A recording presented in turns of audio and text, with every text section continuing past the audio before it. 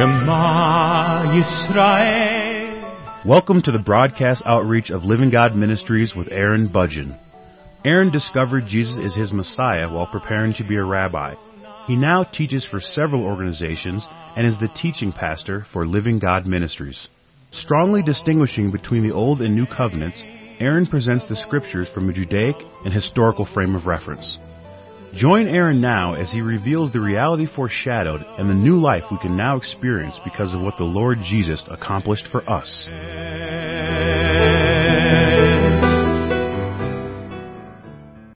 I'm presenting a verse-by-verse study through Ephesians, and in the previous message I was in Ephesians chapter 2, beginning in verse 1, "And you he made alive who were dead in trespasses and sins, in which you once walked according to the course of this world, according to the prince of the power of the air, the spirit who now works in the sons of disobedience."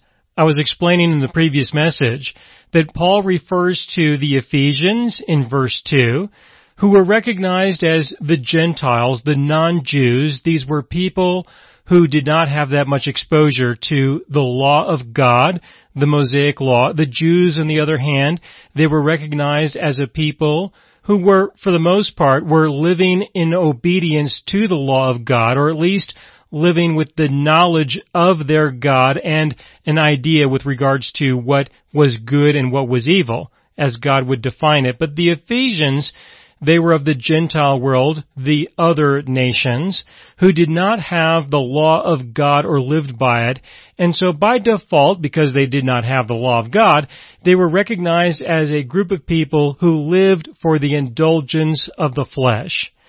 The Jews, on the other hand, were somewhat identified as a group of people who would live for the restraint of the flesh. But I was explaining at the end of the previous message that even those who live for the restraint of the flesh are going to fail, and they're going to sin just as much as anybody else would. And in some cases, they might even be sinning a little bit more. It just depends on the individual. But what Paul expresses here at the beginning of Ephesians chapter 2 is that it really doesn't matter. It doesn't matter if you're a Jew or a Gentile. It doesn't matter at all, because everyone will struggle with the issue of sin.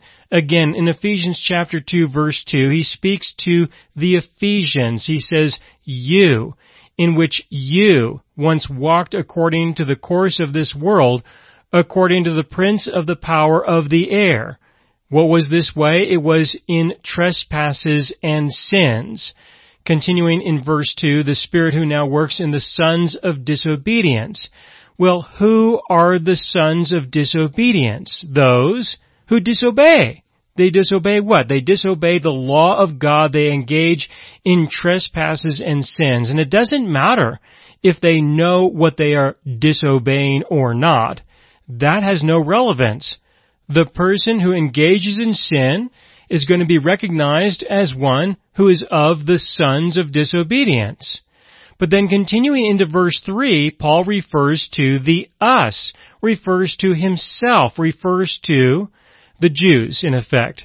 Everybody who's not included in verse 2.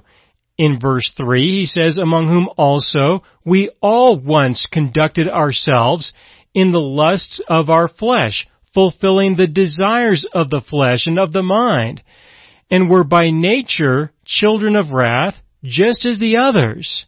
So verse 2 and verse 3 describes everybody. Everybody is recognized as being of the sons of disobedience. Everyone is recognized as being children of wrath. It doesn't matter whether you live for the intentional indulgence of the flesh or you live for the restraint of the flesh. The end result will still be the same. For those who live for the indulgence of the flesh, it's easy for people to identify that and say, oh yes, that is being disobedient, and that is living for the fulfillment of the desires of the flesh and of the mind, and these people are children of wrath. It's easy for people to identify that. That's not difficult. What's difficult for many people is recognizing that those who live for the restraint of the flesh are going to find themselves in the same kind of position. And the reason why it's difficult, difficult for those who are religious is because they really want to believe that if they only know what is good and evil, then they can be a good person. They can be a good Christian. They can be like Jesus, or by default, they can be like God. It is the same message that caused the fall of humanity. It is the first sermon of the devil. Do what is right, do not do that which is wrong, and you can be like God.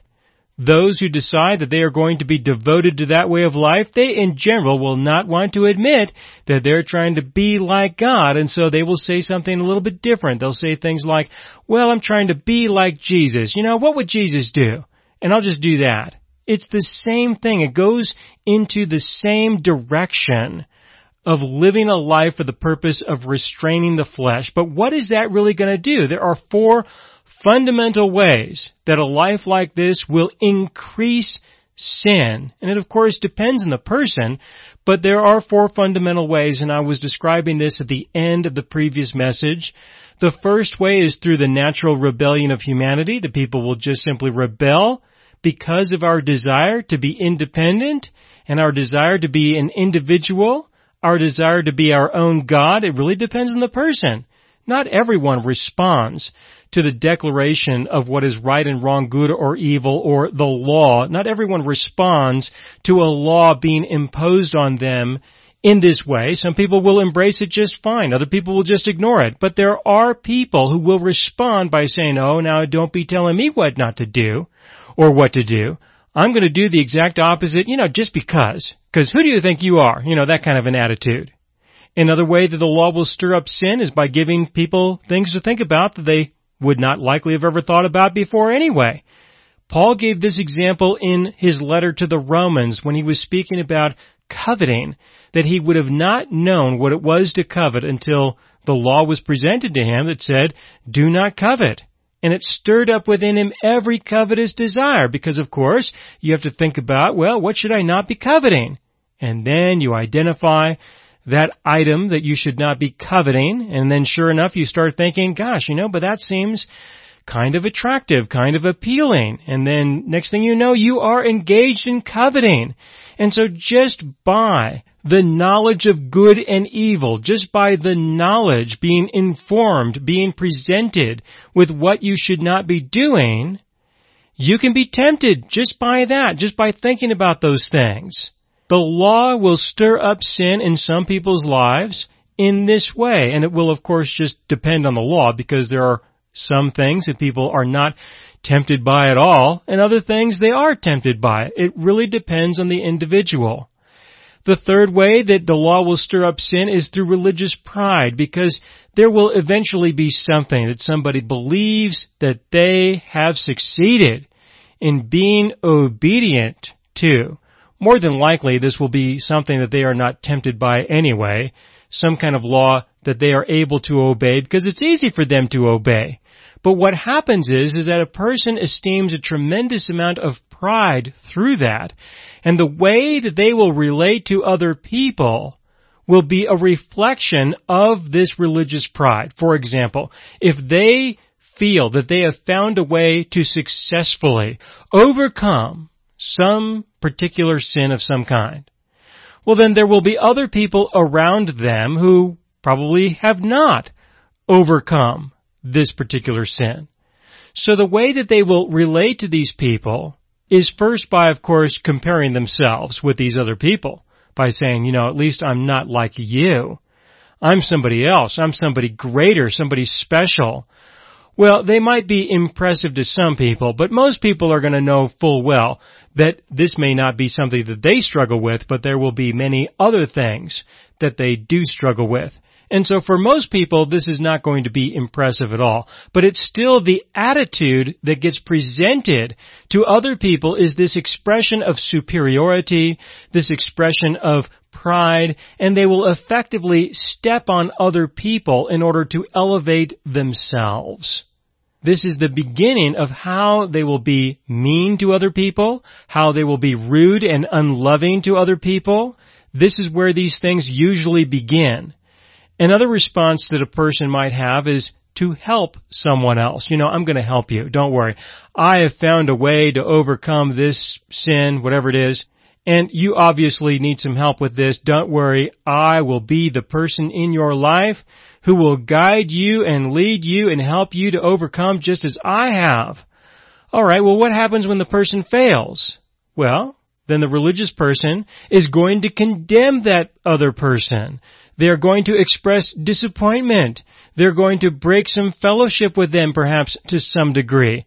They're going to execute some form of punishment because that is exactly how they believe God relates to them. So they will relate to others in the same way, and this will be an expression of religious pride as this person, whoever this is, expresses rejection towards these other people who just can't get it right, like they could. This is another way that the religious pride of an individual who believes that they have found a way to live in obedience to the law can begin to manifest, can get started, and people like this become mean, cruel people towards others. In many ways, they feel it is not only justified by this person's failure, but that they are required by God in order to participate in the wrath of God on this person's life in various ways that they would expect God to relate to people. And so religious pride can be an opportunity for the manifestation of a lot of different sins, and tracking these sins back to the religious pride can sometimes be a little bit of a challenge because there is the appearance of holiness and righteousness and all these other kinds of religious things that will tend to get in the way.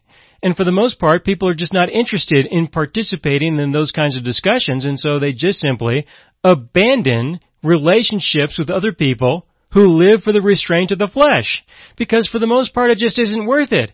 And if you did pursue that, and if you had some success in explaining to this person that they were not as impressive as they thought they were, well then there's all kinds of other ways that people respond to that in order to avoid any need for any corrections whatsoever. And this is one of the ways that religious people are recognized as being some of the meanest people you will ever run across in your life. The other way that the law will stir up sin is when you are rejected by your God for your failure. So you have the religious pride when you believe that you have succeeded, but when you know that you have failed, well, what are you going to do now? Because you know that your God, or at least you believe, that your God rejects you because of your failure. He does not accept you. He is ashamed of you. He's going to be out of fellowship with you. There are many ways that people will describe the separation that happens between you and your God because of your sin. But this is a separation that happens in your own mind. It's not something that really happens in reality between you and God. It's something that people believe in their own minds, and they tell other people, and those people believe in their own minds that God is not accepting them, loving them. He is not with them. He is not working with them. He's not willing to guide them and lead them into all truth and to meet the deepest needs that they have within their hearts, such as love and acceptance, which in general are the reasons why people engage in sin to begin with. It's because we have deep needs within us that we are trying to get met in inappropriate and dysfunctional ways. But when you fail and you have the belief that God has turned His back on you because of that, because you don't have your flesh under control, well then obviously the only way you're going to get back in fellowship with Him is if you get your flesh under control. There are, of course, sacramental and sacrificial ways and ceremonial ways that people try to get back into fellowship with God. Confession, for example, is one way that people will do that. Just apologize. Say you're sorry and you're not going to do it anymore. But you know you will. And when you do, well, then what? And so eventually people get tired of this act of wandering around in the wilderness of sin, confession, repentance, forgiveness, sin, confession, repentance, forgiveness, and they never get anywhere because there is nowhere to go with that, especially when you still have the deep-rooted need to be loved and accepted. What are you going to do? You have to go to the world. You have to turn to the world because there is no alternative. And what does that mean? That means you have to engage in more sin. Indulge your flesh in some way. And so when a person fails, it will then increase sin, in many ways for many people, it will increase sin because you need a break from all the religious pressure that you're under.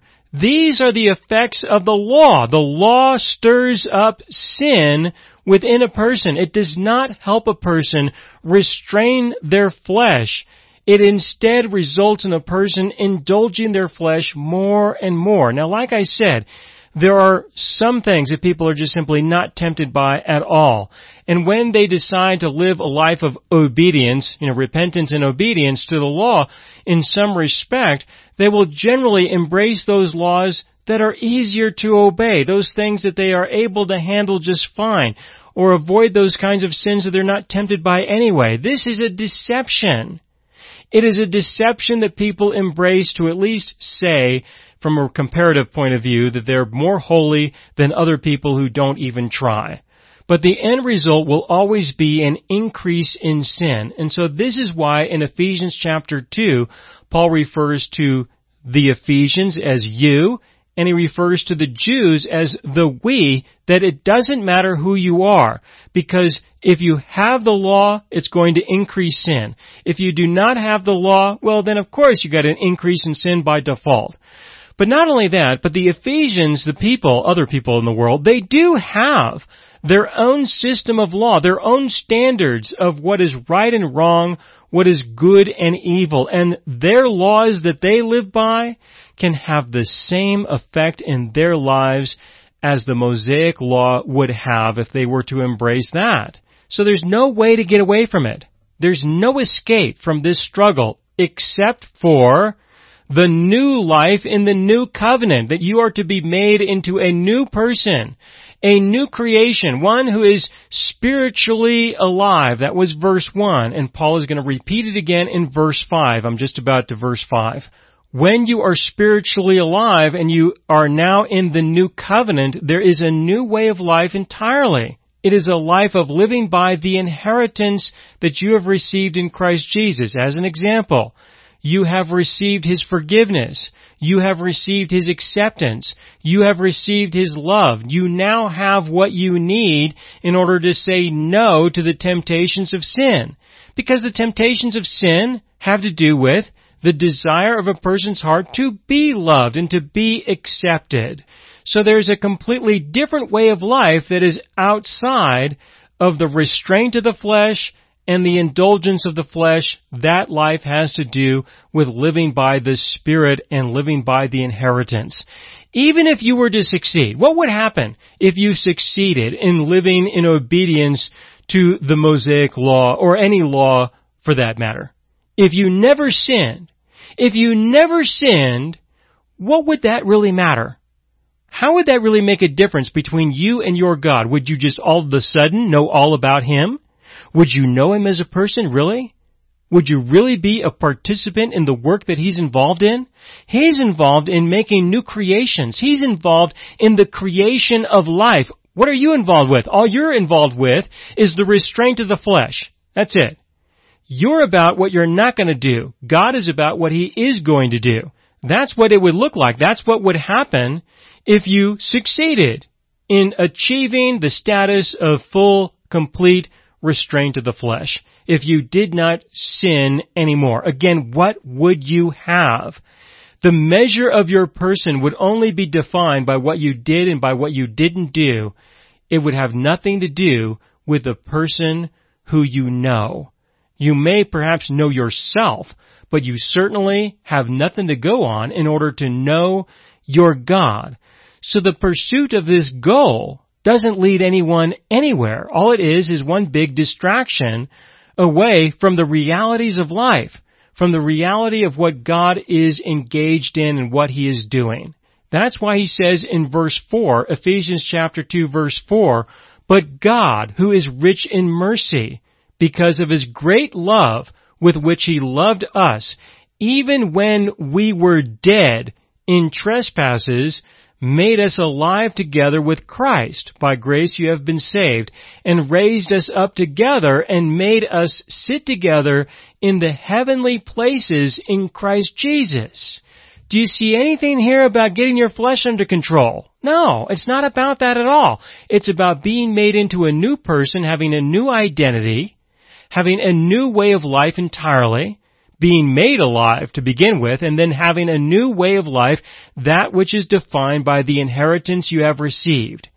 Going back to verse 2, when Paul says, in which you once walked according to the course of this world, according to the prince of the power of the air. And then in verse 3, among whom also we all once conducted ourselves in the lusts of our flesh. He's talking about these things as past experiences, as past tense. How did the change occur? Paul is speaking to the Ephesians, and he's speaking about himself and the other Jews in the context of you once lived in this way for the indulgence of the flesh.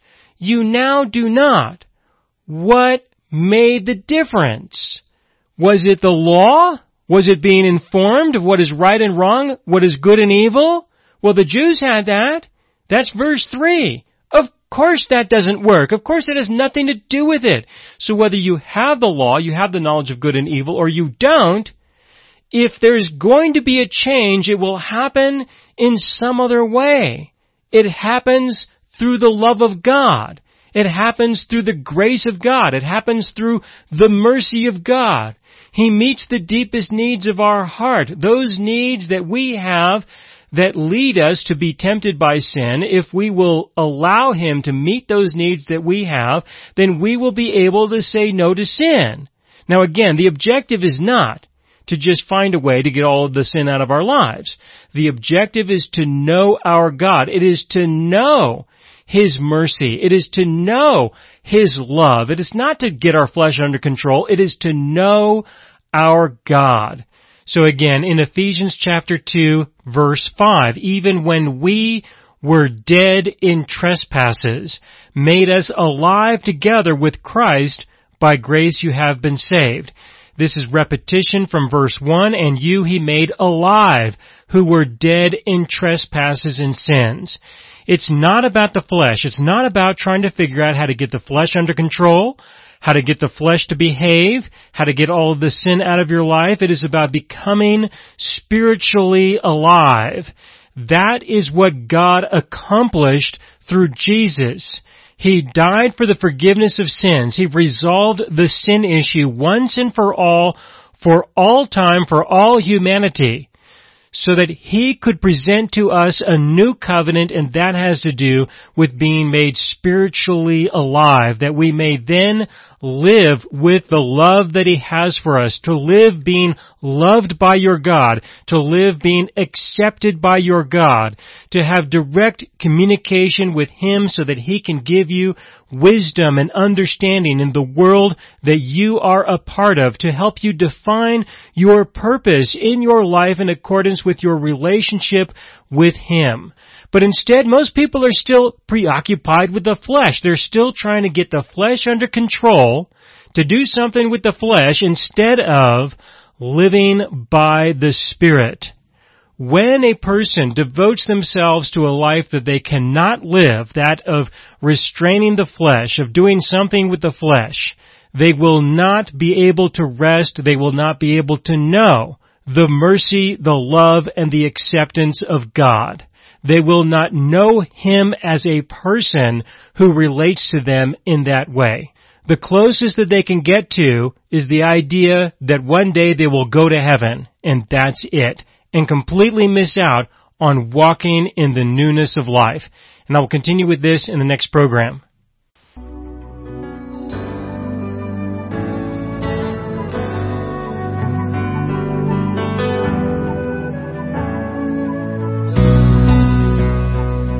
You have been listening to the broadcast outreach of Living God Ministries.